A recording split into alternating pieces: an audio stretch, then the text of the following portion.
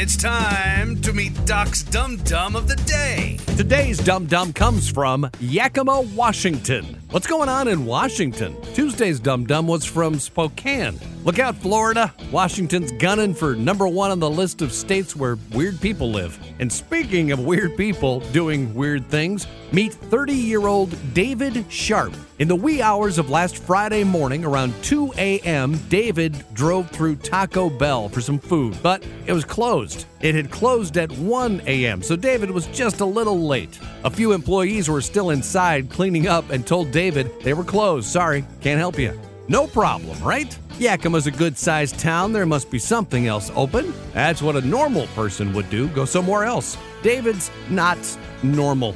Instead, he became enraged and started threatening the Taco Bell cleanup crew. He pounded on the windows and said he'd break in if they didn't make him tacos. David, I like tacos too, but man, come on. Well, his little tantrum must have tired him out because he eventually drove off. Then he must have gotten his second wind and was still craving tacos because he returned and fired at least 2 shots at the building. The employees called the cops. The cops came and arrested David.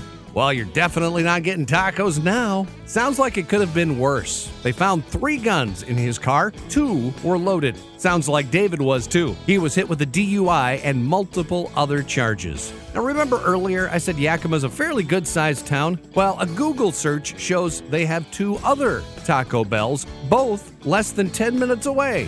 Both still open at 2 a.m. Now, David, I've had good tacos, but I've never had so good they're worth killing someone and going to prison tacos. To steal their slogan, live Moss, David, and let others live Moss by not shooting them for drive-thru tacos. And for taking hangry to entirely new and dangerous and ludicrous levels, you are Doc's Dum Dum of the Day.